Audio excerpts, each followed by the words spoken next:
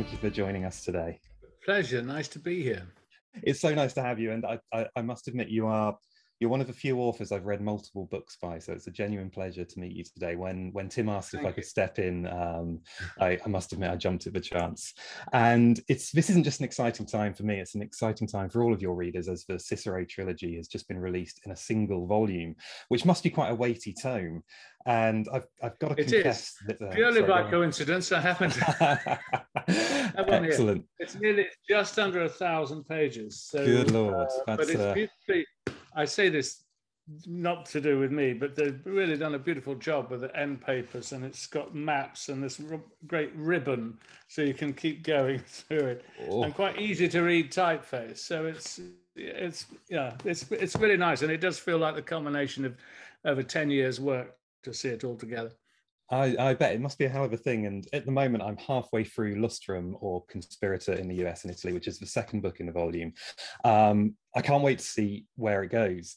And it must be quite tricky when sort of weaving a narrative that includes historical details. Where do you kind of draw the line between detailed historical account and telling a good story? Well, first of all, I thought that I could at least do a service by writing the novels that would mean that they would have some worth of giving you a feel of what the period was like and how the politics operated. So I tried to make it accurate. I tried to stick to the public sources and the ancient sources, so that I didn't go off in any kind of wild theories. And my general rule was I would not put something in the novels that I knew to be untrue. But that, having taken that rule, I was then free to embroider around the conversations that might have gone on in private or whatever. So all the public events are correct. The characters have the stories that they're supposed to have. And then once I've got that framework, then a lot of it is really a bit like archaeology. I often felt that I was uncovering a mosaic floor, and I kept rubbing, and I would be filling it in and get the pattern. That's excellent. So you mentioned it's been 10 years in the making, which is a long old slog. So on average, how often do you spend doing the detailed research on a book? How is that? Weeks, months, years? Well, it depends. For this one, I knew from the start it was planned as a trilogy, and that meant that I had to have a conception of everything that would happen over the 30 years or so that the book would span. So I did nothing but research for 2 years, literally. I went through everything, and I eventually ended up with a chronological research file that was over 500,000 words long. And that was the great resource I could always draw on, because everything pretty well that happened was in there. And because of Word and so on, you can search it and find patterns and characters. So that was the first thing. So it was 2 years to do the research, and then just under a year to write Imperium. Then I wrote another book. Then I came back and did the second volume, and so on. I interspersed the trilogy with other novels. And each time I came back to it, I had to re-research it, really, and find the arc of a new novel that could stand alone, because each of the books was designed to be read on its own. So the Imperium, the first one, is Cicero's rise to power. The second one, Lustrum or Conspirator or Titan in Germany, is Cicero in power. And the third one, Dictator, is Cicero surviving, having fallen from power. So that was the overall arc shape. I mean, normally, if I'm writing a book, I like to research it in 6 months and write it in 6 months, if I can. So was that a conscious decision to kind of step away and write a different novel in between the books, or did it just happen that way? Well, sometimes things come up and they seem urgent.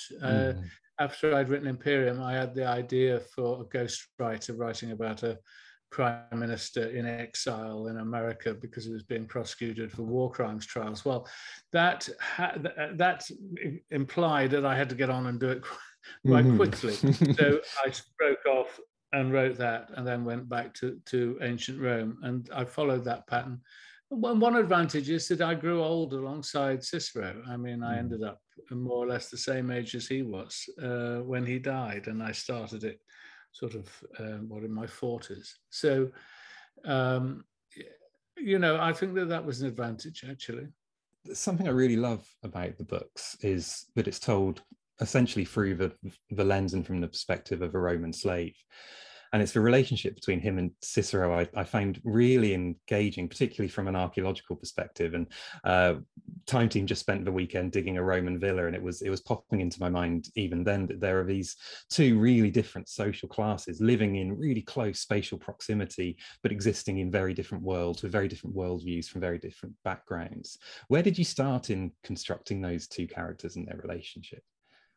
Well, of course, Cicero is a genius, and I wanted to write about him because he seemed very modern. I mean, we have all his letters, or a lot of his letters, and his speeches and his books, and you know, you get a distinct impression of his character, and the character is surprisingly modern and rather sympathetic for all his bluster and the rest of it.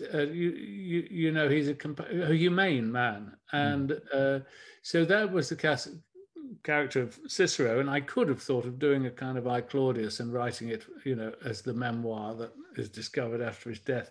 But Cicero, well, first of all, he wasn't big on self-knowledge, as anyone who reads his letters knows. And secondly, I think genius is best described from outside. So I needed a narrator. And there is this real life figure, Tiro, who was with him all his life and wrote a biography, a multi-volume biography of Cicero, which now lost, unfortunately. And he invented shorthand. And so he became the kind of perfect chief of staff or private secretary to a man rising in politics. And that relationship really is the fulcrum around which the three novels turn. Yeah, it's their story almost that kind of, for me at least, held me in and kept me turning the pages obsessively for many weeks. So moving on, stepping away from the book just a little bit, you've touched on numerous periods of history in your writings over the years, and throughout all of the novels you've written, is there anywhere, if you were to be given the resources of something like Time Team and said, all right, you can go and dig and investigate one of the sites relating to your books, is there one that kind of sticks out, a fantasy dig site, if you will, that you'd love to investigate? Oh, that's a very good question. There's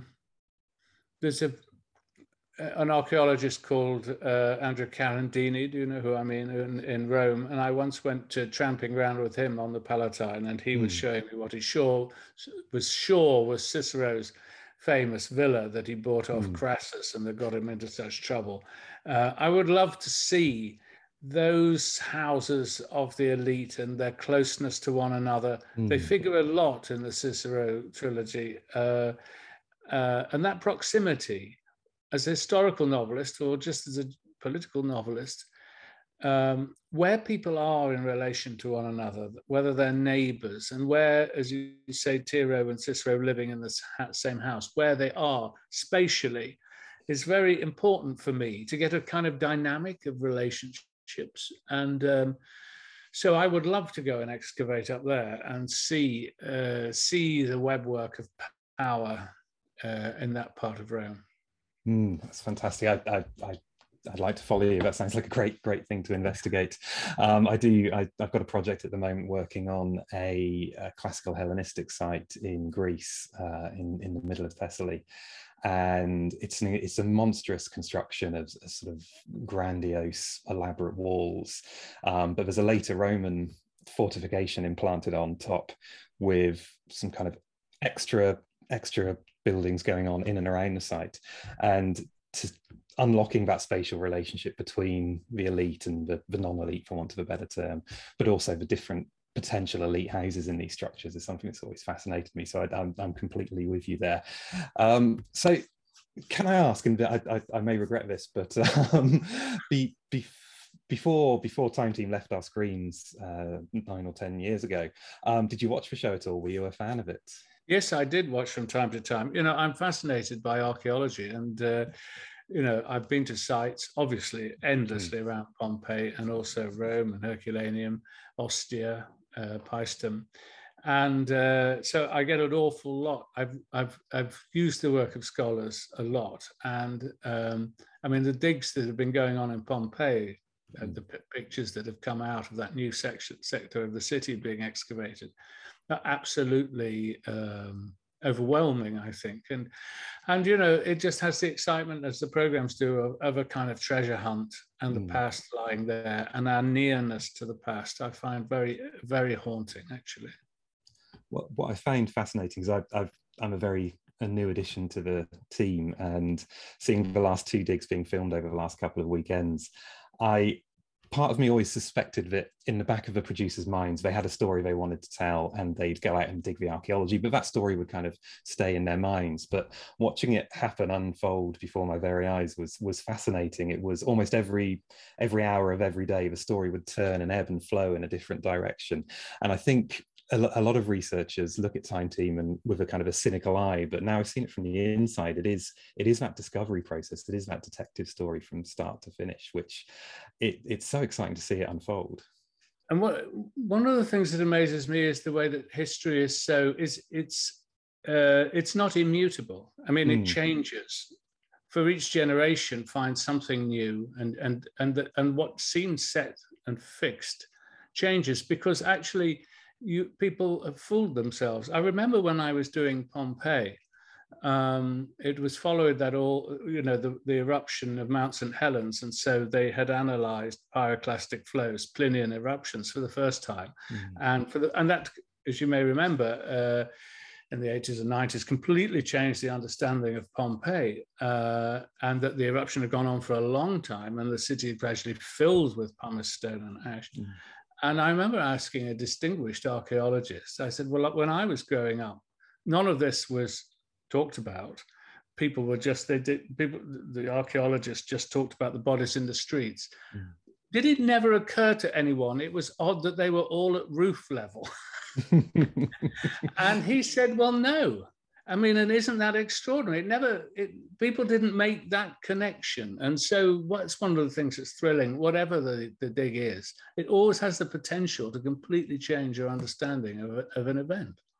I think that's one of the wonderful things I love about archaeology as a discipline, and it's actually something I tell my students as much as I can, is you can't necessarily ask questions unless you have a wide enough worldview to ask them, and the wider the view you can have, the broader the perspectives are better. And reading and engaging with fiction and literature and histories is one of the best ways of doing that, but also experiencing the world. But any new perspective and any new student, any new scholar, no matter whether they're 18 starting a first year at university or a professor at retirement, can always add something new and always ask a question in a new and interesting and different way. And that's one of the things I enjoy about reading historical fiction, for example, because it can tee up ideas that you then take as a question or a hypothesis into the next investigation, which is always it's always really not encouraging is the wrong word. Inspiring. Yeah. No, I mean, in the Cicero books, you know, we had a lot of the legions and the emperors and the gladiators and the rest of it. The idea of trying to bring alive the political system, which was and I had it in my head, it was like the West Wing on the Tiber. You know, how did the whole thing operate? And just asking oneself basic questions like, how did you address the Senate of 600 people, men? Or how did you speak in the forum to 3,000, 4,000? How did your voice carry? You know, technical questions almost, that if you're a novelist, you have to describe, you know, the weather and the strain on the voice and the crowd and the noise, you know, trying to project yourself. And one of the things I really realized was that Cicero was an entertainer. He was not quite a stand-up comedian, but he did funny voices, he did an act. He really played like it was the London Palladium. And he spent a lot of time with actors, and those sorts of things. You get away from the texts and you just start to think about what it was like really in the weather and in the open air. And then suddenly it is like archaeology. You know, this is, my God, it must have been something like this. That was the great thrill of writing the trilogy, to think that at the end of the day, it was probably like that or something like it. Do you know what I mean? Yeah, and there are huge parallels within sort of the process of filling in those gaps for fiction, and things like experimental archaeology or reconstruction archaeology, where because you're faced with the challenges of filling in the gaps, you have to ask questions about how it would be done. So, for example, on the villa excavation this weekend, the villa is built onto a bit of a slope. And when we were discussing the reconstruction with our 3D artist, Raysan, overcoming the slope or incorporating that slope into the building asks different questions and led to different challenges and interpretations that we wouldn't necessarily find if we hadn't gone through that process of filling in the blanks in the same way that you do in your books. That's really interesting to see those parallels. Something else that's always fascinated me about your books, and I'm going to try and avoid going into any spoilers here for anyone that may have not read them yet, but some of your books deal with alternative histories, or even histories as yet to happen. Second Sleep, for example, deals with, I don't know how far to take this without ruining the book for everyone, but themes that could be considered archaeological in a sense, and possibly how people in different time periods look back on other periods. What made you go into writing those types of books, those alternative histories and sort of future histories, if you will? Well, the Second Sleep was very much the product of the work I'd done on Pompeii in particular, but also the Cicero books. This idea of the slight superiority we have in the modern day, looking back on the past, on this civilization which in a sense failed, or system at least that failed. And I was quite interested also in those sort of the John Aubrey kind of figure and the antiquarians. And I thought, imagine sitting on the shoulders of a character feeling rather superior as they're investigating the past, and then gradually you realize it's your civilization they're investigating. And so The Second Sleep is really a novel all about archaeology and antiquarianism, and it's applied to our present day rather than to something in the far past. I mean, it's in the past to them. And it interested me, having studied Rome, what buildings survive and what failed the test of time, what would be left from our modern age. And I did quite a lot of research on that. A modern skyscraper would not last long, 50, 60 years, something like that. A motorway would soon be disappeared, cracked, destroyed, grassed over, would vanish. Airport, massive concrete structures would survive. Embankments, motorway embankments, that sort of thing. Power stations, perhaps cooling towers. I mean, what would be left in the landscape? What would it look like? Which those are the sort of questions, I suppose, that archaeologists are dealing with all the time. I thought it was quite fun to apply them to our present day. What would survive, of course, is an enormous amount of plastic. Plastic bags, plastic nappies, straws. It would look like the plastic age, an age of trash. Yeah, very much so. Yeah, I mean, I must admit, it's a thought experiment we use with students quite often. Have you ever come across a book, Motel of the Mysteries by David Macaulay? No, I haven't. Don't tell me he wrote my novel before. No, not at all. But there are similar themes of looking back on the modern day in archaeology. I've got a copy of it here because I thought I might mention it. But there's some amazing reconstructions. I don't know if you can see this, of what toilet seats may be used, ritual toilet seats, and other such things. But it's a fantastic read and a tremendous kind of illustration that shows what future archaeologists may interpret or misinterpret about the age we live in, the plastic age, as you so well put it. Now, I've kept you for a little while, but I've got one last question, if you don't mind me asking. If I was to offer you a return ticket in a time machine, is there anywhere in history or from any one of your books that you'd love to see firsthand, to kind of get that firsthand experience on an event or a place? Well, oddly enough, I went this summer for a holiday I flew to Thessaloniki, which I'd never been to. Although in Dictator, the third of the Cicero books, Cicero goes to Thessalonica twice, first thing when he's exiled, in an enormous heat. I mean, I didn't go at the hottest time of the year, but they have 45 degrees Celsius heat. And then, secondly, just when the civil war is broken out between Caesar and Pompey, he goes back there. And it was said that the Roman fleet in the harbor at Thessaloniki was so huge and densely packed, Pompey's fleet, that you could walk right the way across it. And for the first time, I looked at the harbor, saw it. I mean, I put it in the novel, but I've never actually been. And I thought, my God, I would have loved to have been here at that time when the Senate in exile assembled and the army was forming. And, you know, any one of these things I'd love to see. Sometimes I wonder if it's not possible that light leaving Earth and taking so long to reach some distant galaxy, that at some point it may be possible to look in real time almost back to Earth and to see these great armies or whatever deploying.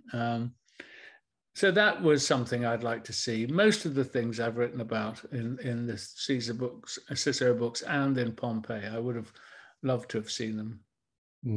That's a fantastic answer, and again, it's possibly a place I'd love to join you and see. Robert Harris, thank you very much for joining me today. I really appreciate you taking the time to chat, and I'm looking forward to getting back into the middle of a volume and reading it through to the end now. See you in about 3 months. Yes. Yeah, thank you. Thanks a lot.